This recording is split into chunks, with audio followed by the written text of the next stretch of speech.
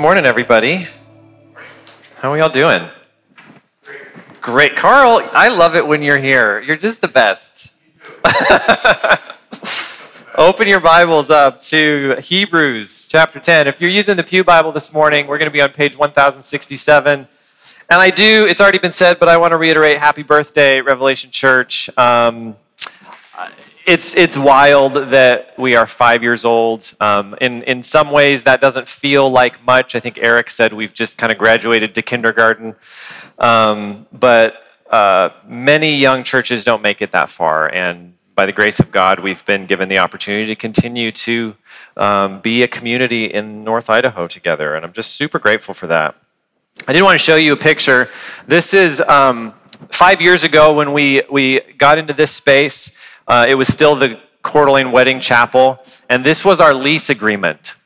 Suzanne, the woman that ran the facility, found a piece of paper. You can see there's some other note on the bottom of it, and she just took out a Sharpie and wrote up a lease agreement for us, and that's how we got into this space 5 years ago. It was amazing how wild that process was, but grateful for this facility that we get to use on Sundays, grateful for this community that God has built over the last 5 years. If you've got your Bibles open to Hebrews, we're going to be talking about, we're working through this spiritual discipline series, Transformation. We're going to be talking about corporate worship this morning. As always, if you have questions throughout this morning, you can go to Slido.com and type in RevCDA in the prompt, and we'll take a look at some of those at the end. So let me pray for us, and we will get into it. Lord God, thank you so much for your goodness and for your grace. Thank you that while we don't deserve to be loved, to be favored, to be chosen, to be gathered into this new family that we find ourselves in, you are just abundant in your mercy and your love towards people. And we can come together on a Sunday morning, and this isn't the sum total of what your church is, but this is one of the expressions of the way that you bind us together. And I just pray that as we practice this rhythm of community week after week, that you would do your work in our hearts and change us. We pray that your present Holy Spirit would speak to us, that we would have ears to hear what you have to say this morning. Just bless this time. In Jesus' name, amen.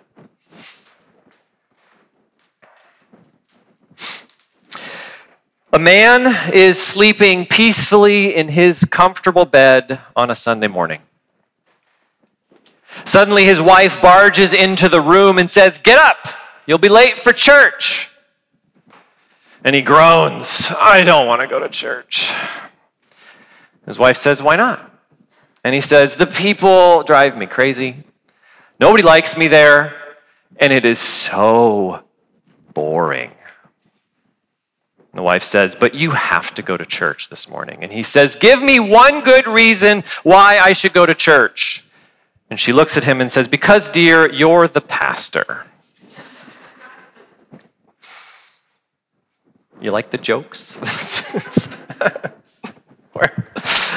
We started last week this series on spiritual discipline. We titled it Transformation, and what we talked about was this idea that Jesus actually wants us to be different people. He has declared us new creations, but the process of what we call sanctification is that we would slowly over time be transformed to look more like Jesus. And over the next 10 weeks, we're going to be taking a look at different spiritual disciplines, spiritual practices that God has ordained for us to participate in order to be changed.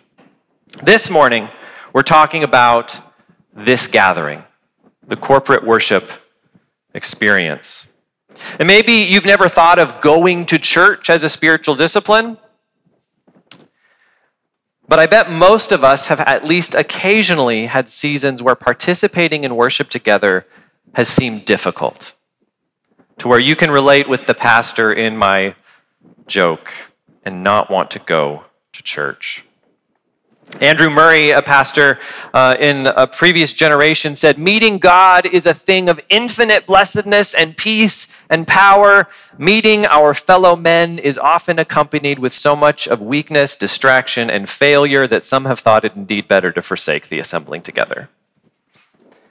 And I know that as much as I often look forward to Sunday morning, there are times when I think, man, do I want this to be part of my rhythm of life?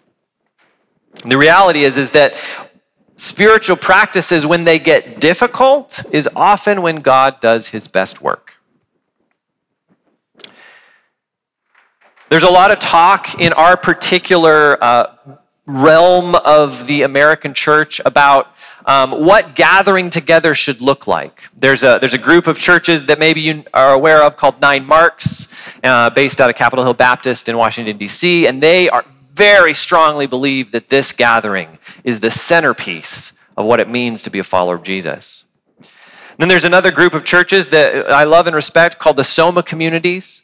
They were started in Western Washington, Oregon, and they would say that no, the small group, the home fellowship, the one another's gathered together, 12 people, 8 people, that's the centerpiece of community for God's people. And I think if you know me at all, you know that I'm going to try to take both of those things and mix them together and say that we need these rhythms.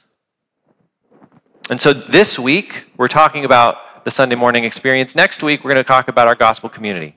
Spencer mentioned that there's still opportunity to get involved in a gospel community if you're not. But for us, these are really 2 pedals on a bicycle for our Christian formation. So as we look at Hebrews this morning, chapter 10, I want to ask the question, why do we gather? Why does the author of Hebrews think we should be gathering together? And I think the first answer to that question is that we gather for God. Look at verse 19. "Therefore, brothers and sisters, since we have boldness to enter the sanctuary through the blood of Jesus, he has inaugurated for us a new and living way through the curtain, that is through his flesh. And since we have a great high priest over the house of God, let us draw near with a true heart in full assurance of faith, with our hearts sprinkled clean from an evil conscience and our bodies washed in pure water." The first thing we need to remember about worshiping God together is that God doesn't need us. And maybe you're familiar with this, maybe not, but we believe in a Trinitarian God. We believe in a God who is one being in 3 persons. And what that means is that the 3 persons of this Trinity are the most happy, loving, joyful, satisfied being in the universe. And all of that satisfaction is contained within God himself. And so when we gather to worship God, he is not lonely. He is not sad. He doesn't need encouragement from his people. He is overflowing with every good thing completely on his own. And he doesn't need us. But the crazy thing is, the very act of gathering together brings us into the presence of God in a way that we cannot experience alone. Donald Whitney writes, "The Bible says that the body of each Christian is the temple of the Holy Spirit. But specific references to being a temple of the Holy Spirit are made far more often about the congregation of believers than about individual believers. So there is a sense in which going to worship with the people of God is going to the Lord's temple where his presence abides. In a true church, his word is preached, his son is presented in the Lord's Supper, his spirit ministers through many and diverse gifts, and so forth. The solitary worshiper does not have access to the presence of the Lord in exactly these ways. While there are experiences with God that are only given in private worship, it is equally true that the Lord manifests his presence in ways unique in public worship." And so when we gather as God's people, God is our audience, and he wants us. The author of Hebrews makes it clear that this is the reality. Since we have boldness, and we don't have time to go through the whole book of Hebrews where he makes the case that this is who we are in Christ. We have been adopted into his family. We have been invited into his presence. But we don't come into his presence to gain his favor. We come because we already have it. We get boldness, assurance of faith, our hearts sprinkled clean. These are things that are true about you this morning if you are in Christ. You are accepted by God and welcomed into his presence. When I was little, we used to, we moved to Coeur d'Alene when I was very young, and the rest of our family was in Yakima, Washington. And my dad's mom, Grammy, lived in Yakima. And we would go to Grammy's house, and it took 3 hours on I-90 to get to Ellensburg. And then we turned off of I-90, and we started counting hills. We would go up a hill and down a hill, up a hill and down a hill. And I knew that there were 3 hills that we had to get over before we got to Yakima. And every hill, my excitement would grow. Because when we got to Grammy's house, there would be cake, and there would be cookies, and there would be fried chicken and chocolate gravy. And if you don't know what that is, you're missing out.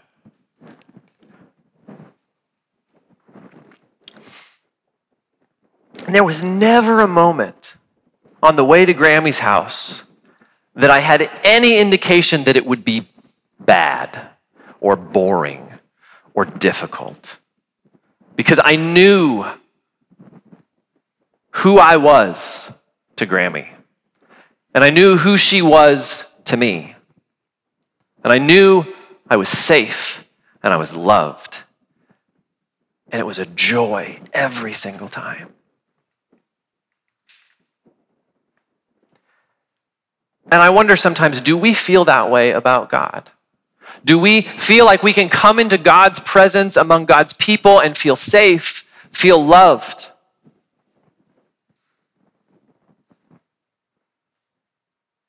Do we get excited to experience him? When we begin to understand and internalize who God is, we begin to recognize how worthy he is of our worship. Worship is the practice of declaring something valuable, right? This is why God is at the center of our gathering. We talk about him, we sing about him, we pray to him, we encourage one another to think about him. We are declaring that he matters most. And when we gather with God as our audience, not because he needs us, because we need him and he wants us. He invites us in. He looks forward to us. We gather for God. But that's not the only reason we're here. We also gather for ourselves. Look at verse 23. Let us hold on to the confession of our hope without wavering, since he who promised is faithful. See, the book of Hebrews is written to a group of Jewish Christians who are suffering because of their faith. They grew up in the Jewish faith, and they've decided that Jesus is their Messiah. Jesus is their king, and they have converted. They've sworn their allegiance to him, and yet that has ostracized them from their previous community. And the whole book of Hebrews is the author trying to convince them that they shouldn't reject Christ. They shouldn't go back to what they had before. They should stay with Jesus.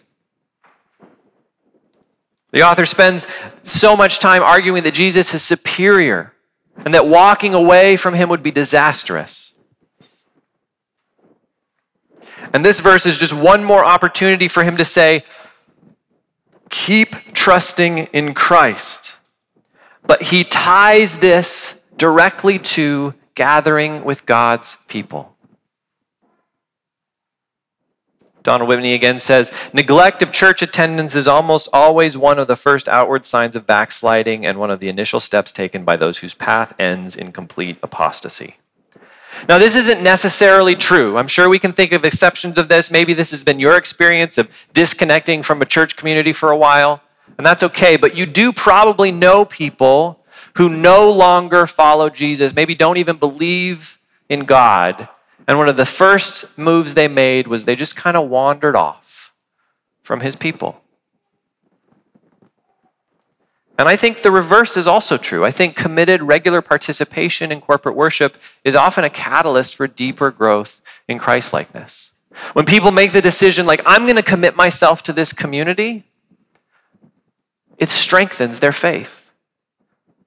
It's obviously true with the Hebrews that all they had was themselves. All they had was their commitment to Jesus together, and that was keeping them. And the author says, don't leave that. Don't walk away from that. And verse 23 is a great example of the both and nature of transformation. We talked about this last week, but the verse says that we need to hold on to our confession of faith. Why? Because God is faithful. Right? There is a sense in which we bear responsibility, but ultimately it rests with God. Our pursuit of Christ through worship, especially worship together, is one of the means by which God's promises to us are fulfilled. Whitney again says that the more we truly worship God, the more we become like him. One of the mechanisms of becoming like God, we talked about this last week, of being transformed from an acorn to an oak tree, is the people of God around you in this place. Because the reality is, I need you. I need you to encourage me when I feel defeated. I need you to rebuke me when I take my eyes off of Jesus. I need to hear your voices sing the truth of God to my soul when I'm anxious and afraid. Because I can't do it alone. C.S. Lewis has this wonderful line. He says, when I first became a Christian about 14 years ago, I thought that I could do it on my own by retiring to my rooms and reading theology, and I wouldn't go to the churches and gospel halls. I disliked very much their hymns, which I considered to be fifth-rate poems set to sixth-rate music. But as I went on, I saw the great merit of it. I came up against different people of quite different outlooks and different education, and then gradually my conceit just began peeling off. I realized that the hymns, which were just sixth-grade music, were nevertheless being sung with devotion and benefit by an old saint in elastic side boots in the opposite pew. And then you realize you aren't fit to clean those boots. It gets you out of your solitary conceit. When you begin to realize just the gravity of the experience of God together, and you become consistent in walking it out, it begins to change you. But we have to be clear about how this works. I think that a lot of our church culture is weird. We talk about Sunday morning as this continual peak experience. I don't know if you've ever experienced this, if you follow churches on Instagram, which you shouldn't. It's not good. But you'll often see posts that say, like, best day ever, right? Everything about today is going to be more awesome than any other day you've ever experienced. And then the next week, it's even better than that, right? You're going to come to church and you're going to have this radical experience with the divine. And that's definitely possible. God can turn your life upside down in gathered worship. He can do whatever he wants. But that's not really how the gathering is designed to work. Because the third thing we see in Hebrews is that gathering is a habit. Look at the beginning of verse 25. He encourages us not to neglect gathering together as some are in the habit of doing. Some of the Hebrews had made a habit out of not gathering together. They had neglected this discipline to the point that a habit of participation had given way to a habit of neglect. And habit is a really important part of understanding all of the spiritual disciplines. This right here, you know what this is? This is a G chord. I can move my fingers just like this, even though there's not a guitar neck in my hand, into the shape of a G chord. I can do it without thinking about it. I can probably do it in my sleep. But when I first started learning how to play the guitar, I did this. Got to put that there, and then I got to grab that one and put it there, and then I got to put that one over there, and I couldn't hold it. Because playing the guitar is a habit. You build up muscle memory in your hands over time to learn a thing. Habit forming is the act of taking conscious, willpower-driven practices and through repetition, moving them over to your unconscious. The scary thing about this process of habit forming, though, is that it works even when we don't intend it to. Automatically doing things that we haven't given a lot of thought of create strong habits. For the Hebrews, the neglect probably wasn't a case of them trying really hard to skip church every week. And yet, that practice over time became a habit of non-participation with God's people. Philosopher James K. Smith says, since research indicates that only about 5% of our daily activity is the product of conscious, intentional actions that we choose, one can see that there's a lot at stake in the formation of our automatic unconscious. Last year, we participated in a gospel community at the Hamilton's house, and they live out in Hayden. And we also, I led the youth group, which was meeting at the Nelson's house. They live in the Landings. And so Tuesday night was gospel community night, and I left work, and I got in my car, and I showed up at the Nelson's house, and there was no one there because it wasn't Wednesday, it was Tuesday. And then I drove to the Hamilton's house, and I found the Nelsons there because they were in our gospel community. They said, good news, your house is fine. I checked. But do you ever do that? You ever just find yourself driving somewhere out of habit? You didn't think about it, you just went there. This is the power of habit. The things that you do all the time are the things that you will end up doing all the time. In Desiring the Kingdom, James Smith talks about some habits being thin and others being thick. We form thin habits as instruments to some other end, and they don't tend to form our identity. An example he gives is toothbrushing. We don't want cavities or gum disease or bad breath, and so we create a habit of brushing our teeth. But Smith says it would be an odd thing, for instance, for me to think of myself first and foremost as a toothbrusher. What do? I brush teeth. Other people's teeth? No, just my own. That's who I am. That would be weird. It's a thin habit. Thick habits, on the other hand, are practices that move our unconscious life that are an end to themselves, and that by practicing them actually change us.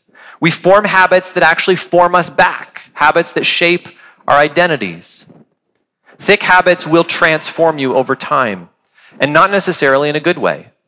Endlessly scrolling on your phone or ingesting hours of partisan political media every day, making a daily trip through the McDonald's drive-thru, all of these can form habits that over time will be bad for you.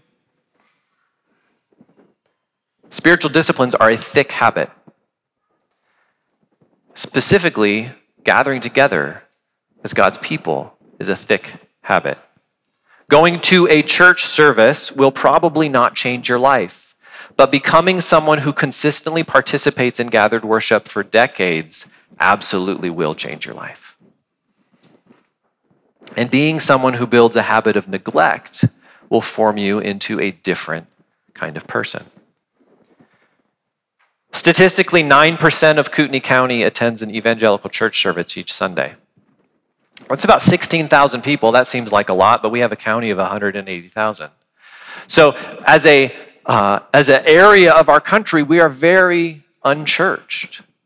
Most of your neighbors, coworkers, people you see downtown don't have a habit of being a part of a community of God's people on a regular basis.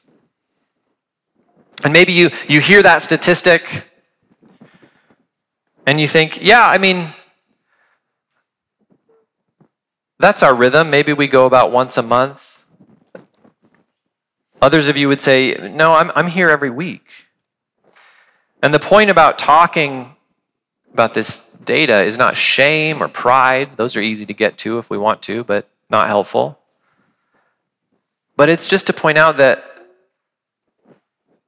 people who identify as Jesus people, as Christians, often aren't taking one of the primary means of transformation that God has ordained for us,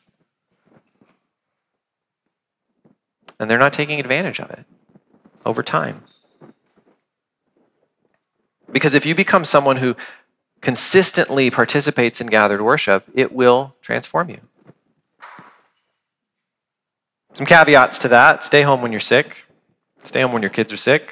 We don't want that. Nobody wants that. Take a vacation. But maybe visit a good church somewhere when you're on vacation. If you're out in the woods, maybe there's no church. You can do church in the woods. But I found it really life-giving to go visit a church in a city that I don't live in when I'm on vacation. But don't make a habit of neglecting this spiritual discipline, because it will transform you. And the other thing is it will transform others. Because another reason the author of Hebrews says we gather is that we gather for other people. Verse 24, let us consider one another in order to provoke love and good works, not neglecting to gather together as some are in the habit of doing, but encouraging each other, and all the more as you see the day approaching. Why should we gather with the church? For the benefit that we bring to the lives of other people. This is a very different question than what do I get out of gathered worship? It's what can I give away when I'm here? Consider one another, he says. I wonder, do we think that way on the way to church on Sunday? As you drive to this place, do you ask the question, I wonder who I will see this morning that I can encourage? I wonder who I will see that needs me to speak a word of life to them? I wonder who I will be able to serve this morning? Versus, man, I hope they sing the songs that I like. I hope they don't close down one of the kids' classrooms. That's a real pain. I hope the coffee's good this morning. What are we here for? The author of Hebrews seems to think that the work of the gospel and the grace of God that has been poured out on us has given us the ability and even the obligation to make other people our priority in gathered worship. And notice the reasoning. He says, as you see the day approaching, as we recognize that the coming of Jesus for his people is at hand, we are to be people that always have our lives oriented towards Christ and his coming kingdom. The day of our ultimate transformation, like we talked about last week. Now, there's obviously some overlap here with what we're going to talk about next Sunday, which is gospel community, when we gather in small relational groups and go deep with one another. Super important, and we're going to focus on it next Sunday. These commands definitely apply to both of those situations. But as we wrap up this morning, I thought it would just be helpful to kind of highlight the things that we actually do when we gather. The kind of things that God intends to transform us by. What do we do when we gather? This is what's called liturgy. Liturgy just means the plan that we follow as we move through the service. And oftentimes we talk about liturgical churches and non-liturgical churches. Liturgical churches usually have candles and incense and robes, and they're ornate, and they follow a really strict plan. And the non-liturgical services are just like, a guy with a guitar and somebody wearing jeans, and it's very casual. But the reality is that every church gathering has a liturgy. Every church gathering has a plan that they follow to work through the service. So what is the liturgy at Revelation Church? And maybe in one sense, this feels like a silly question because we're all here right now doing it. But I want to walk us through what we're actually doing each week together. And if you're visiting with us, thanks for being here. What a great Sunday. You just get a primer on how we do church. And if you're not a Christian, again, welcome. We're glad that you're here. So what do? We pray. That's one thing we do. We pray at several points. At the beginning of our service, we stand and we pray the Lord's Prayer together. Then a member of the congregation leads us in an extemporaneous prayer. Eric did that this morning. And we began praying this prayer together because the elders felt that we should pray as a congregation with one voice. And this was a prayer that Jesus said we should be praying anyway, so we thought it made sense. This practice also highlights something that I believe is really valuable about our liturgy, that there are parts that we keep the same every week. We always pray the Lord's Prayer. But then there are parts that we change. Eric prayed a beautiful prayer of his own making over us this morning. He was invited to use his gifts to bless us through that prayer. The person leading the music, whoever's preaching, also offers prayer to God on behalf of the congregation at several points during the liturgy. And this is really important. If you've been in like the church world for a while, there's this tendency to make prayer like a transition tool. We got to get the band off stage, so you pray, and that'll give them time to get their in-ears out. And that's really annoying to me. And I understand it. It makes sense pragmatically, but prayer is a unique part of the liturgy where a member of the congregation is speaking directly to God on your behalf. Do you ever think about that? Hey God, I'm gonna have the audacity to stand in front of these people and have my words stand in for this community in this moment. And so I would encourage you, when we pray, pay attention to what's being prayed over you. It matters. It's important. Another thing we do is we sing.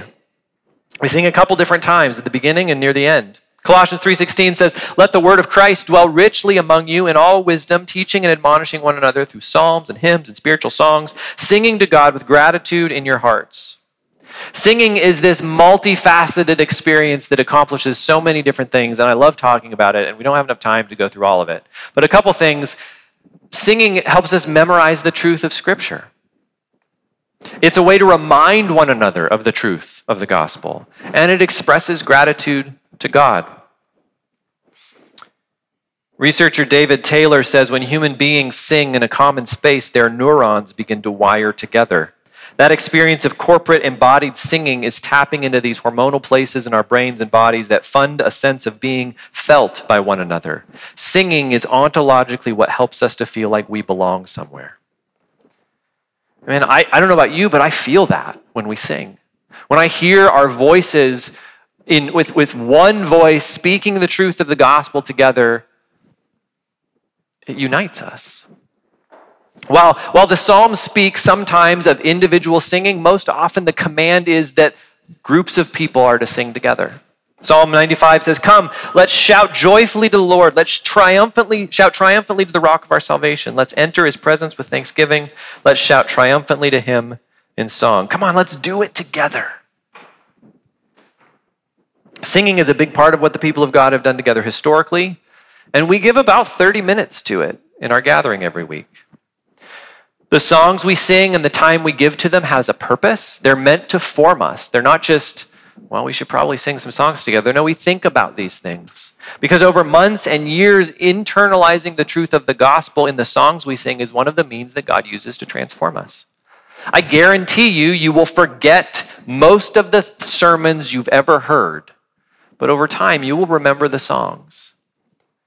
And God will use those songs to bring you comfort and encouragement in times of struggle.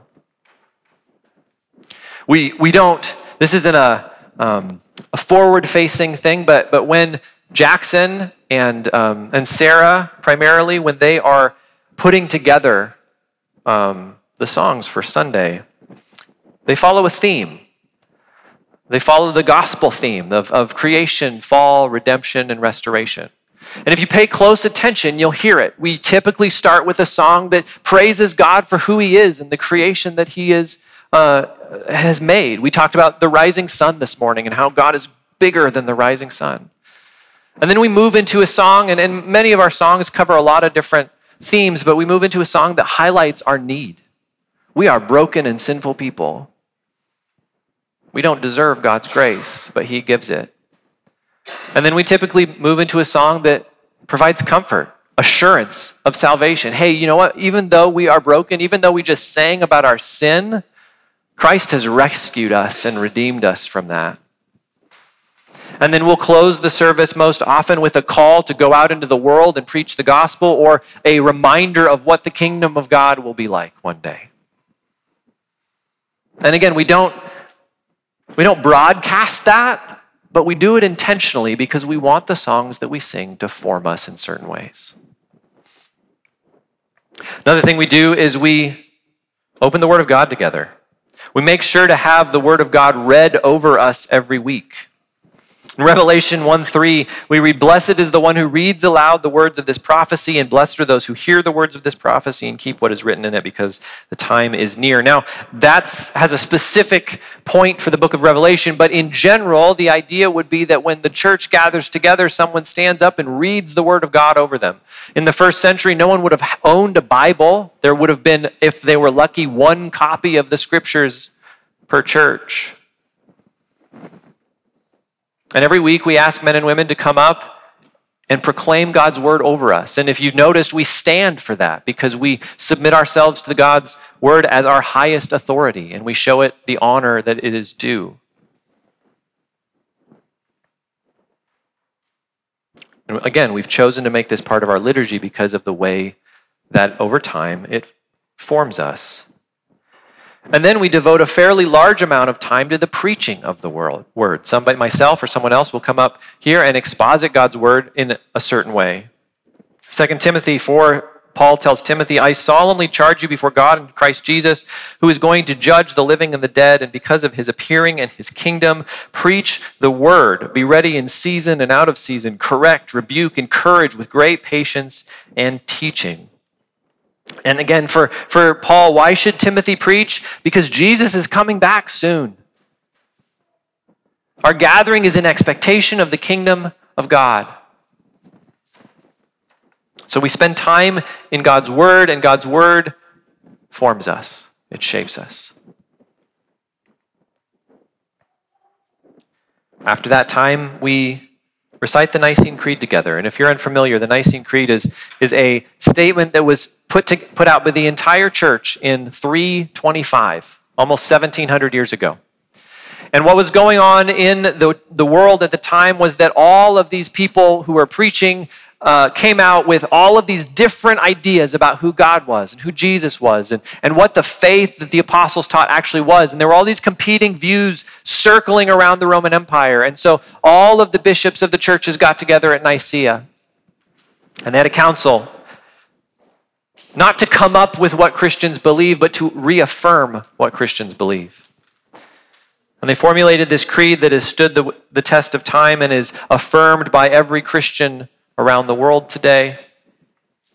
We recite it weekly because we want these beliefs about God to sink deeply into our souls. We also recite it to remind ourselves that we are part of a much bigger story. The Christian faith didn't begin 5 years ago when Revelation Church was planted. It didn't begin 80 years ago when Church Venture Northwest, our network, began. It didn't begin 400 years ago with the Protestant Reformation. We are part of an unbroken line of Jesus people that goes all the way back to the day of Pentecost. And reciting the creed should be a comfort to you that we are part of something that is strong and solid. Trevin Wax wrote recently about feelings of inferiority, that's a hard word, that we might have when popular voices in our culture mock our faith. You ever feel that way, that somebody who is famous or popular on the internet or in your life just thinks that Christianity is stupid? The modern mind has come up with newer, better ideas to replace these old superstitions. Wax writes, "The reality is we're the ones living in a great castle. An intellectual tradition that goes all the way back to the Hebrew Scriptures, an inheritance that incorporates what's best in the great Greek philosophers, a pattern of thought refined by the great medieval and modern theologians, a movement that has bequeathed the towering minds of Athanasius, Augustine, Anselm, and Aquinas, and those are just the A's."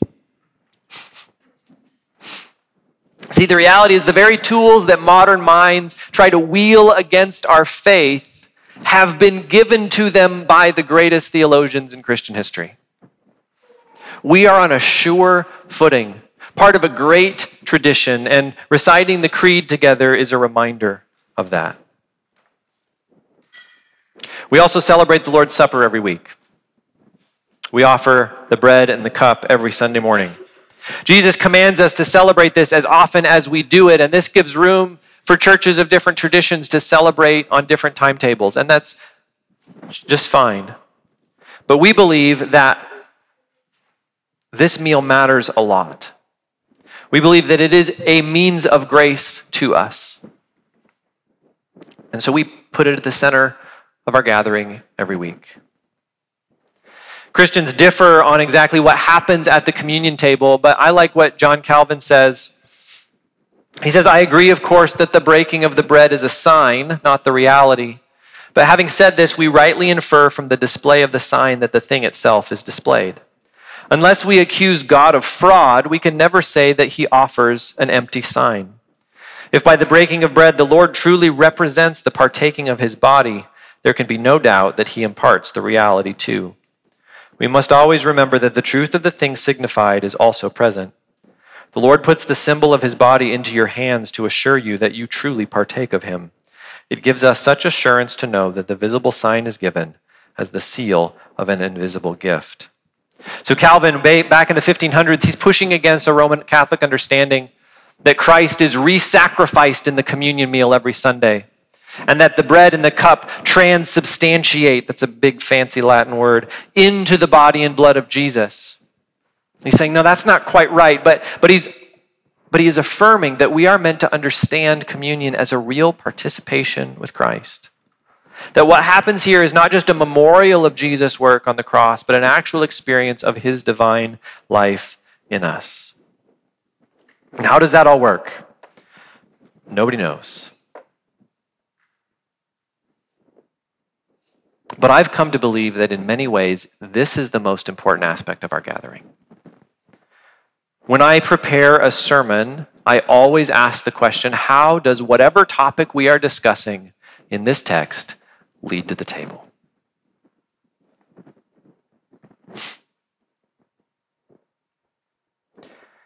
These pieces of our liturgy form this weekly gathering, this rhythm that we have as God's people, and they create for us a foundational spiritual discipline.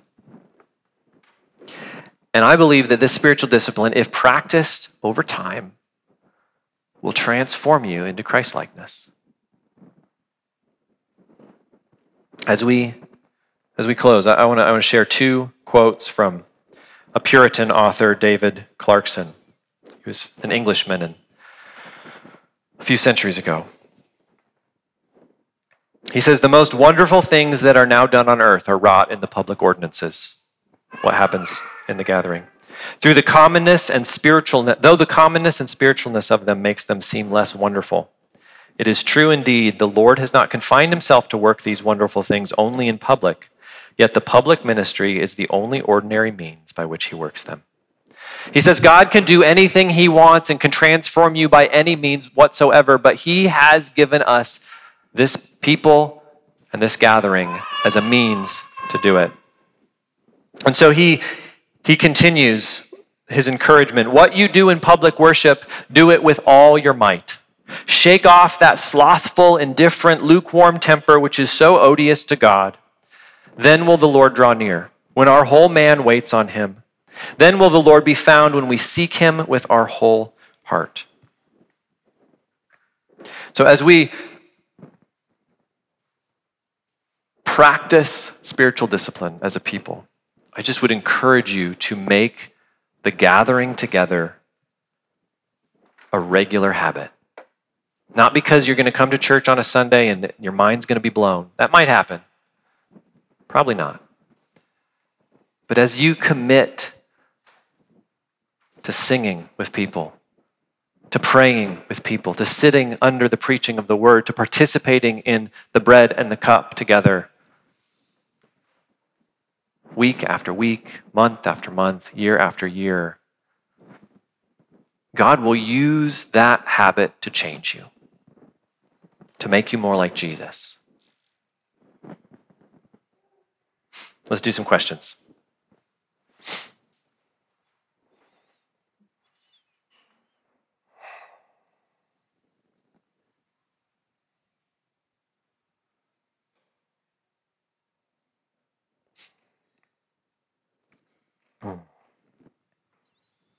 Do you hold to the five solas or the Protestant Reformation, sola scriptura, sola Christus, sola fide, sola gratia, and sola Deo gloria? If so, why? If not, why?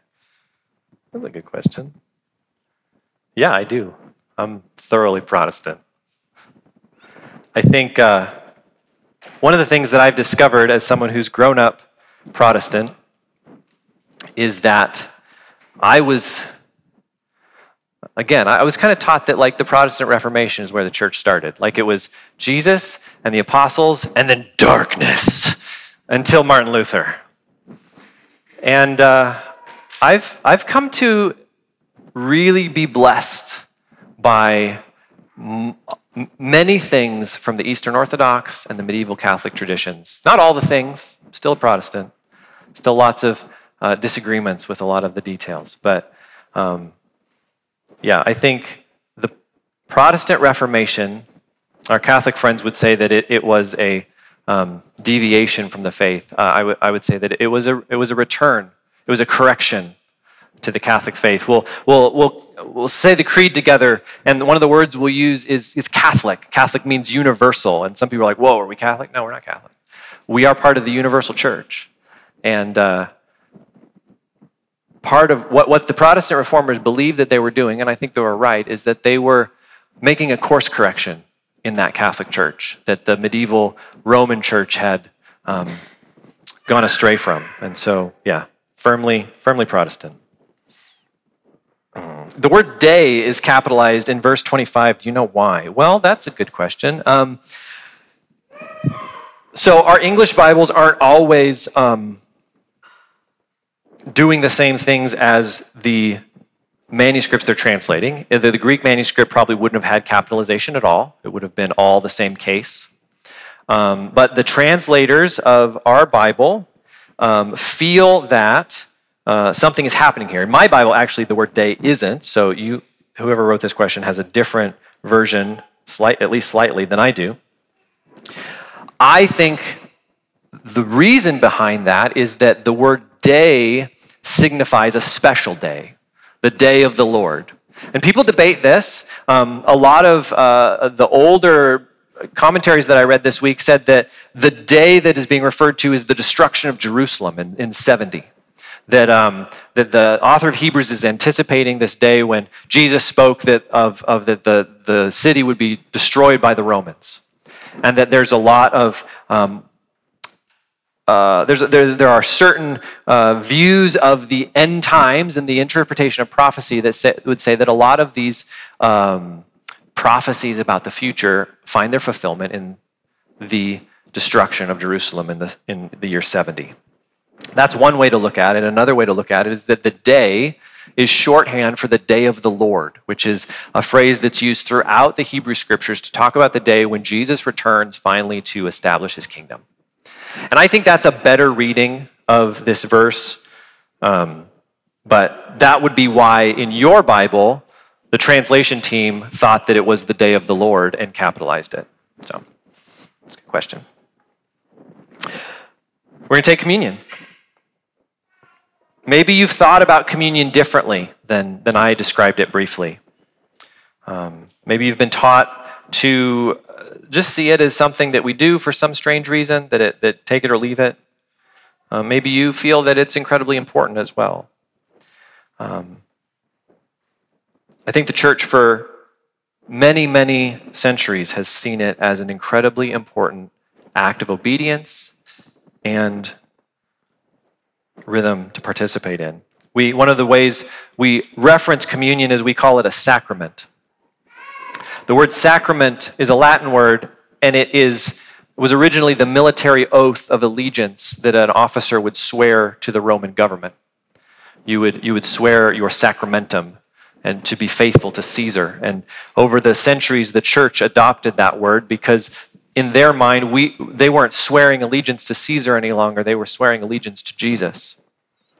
We are, this morning, Jesus' people under his authority, committed to do his will. And this is many things for us, but it is definitely our weekly reaffirmation of that commitment. And so I would invite us as we sing together, if you're a Christian here this morning, to come and take the bread and the cup. We have wine or juice for the dictates of your conscience. Take it back to your seat.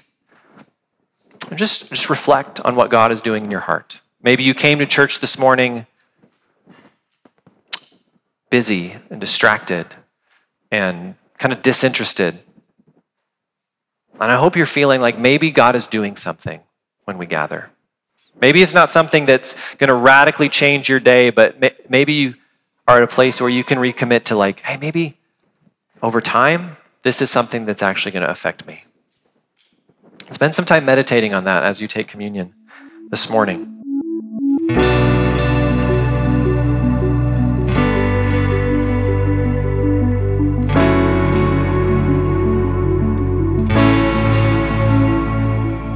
You've been listening to the Revelation Church Coeur d'Alene podcast. Learn more about Revelation Church at revelationcda.com.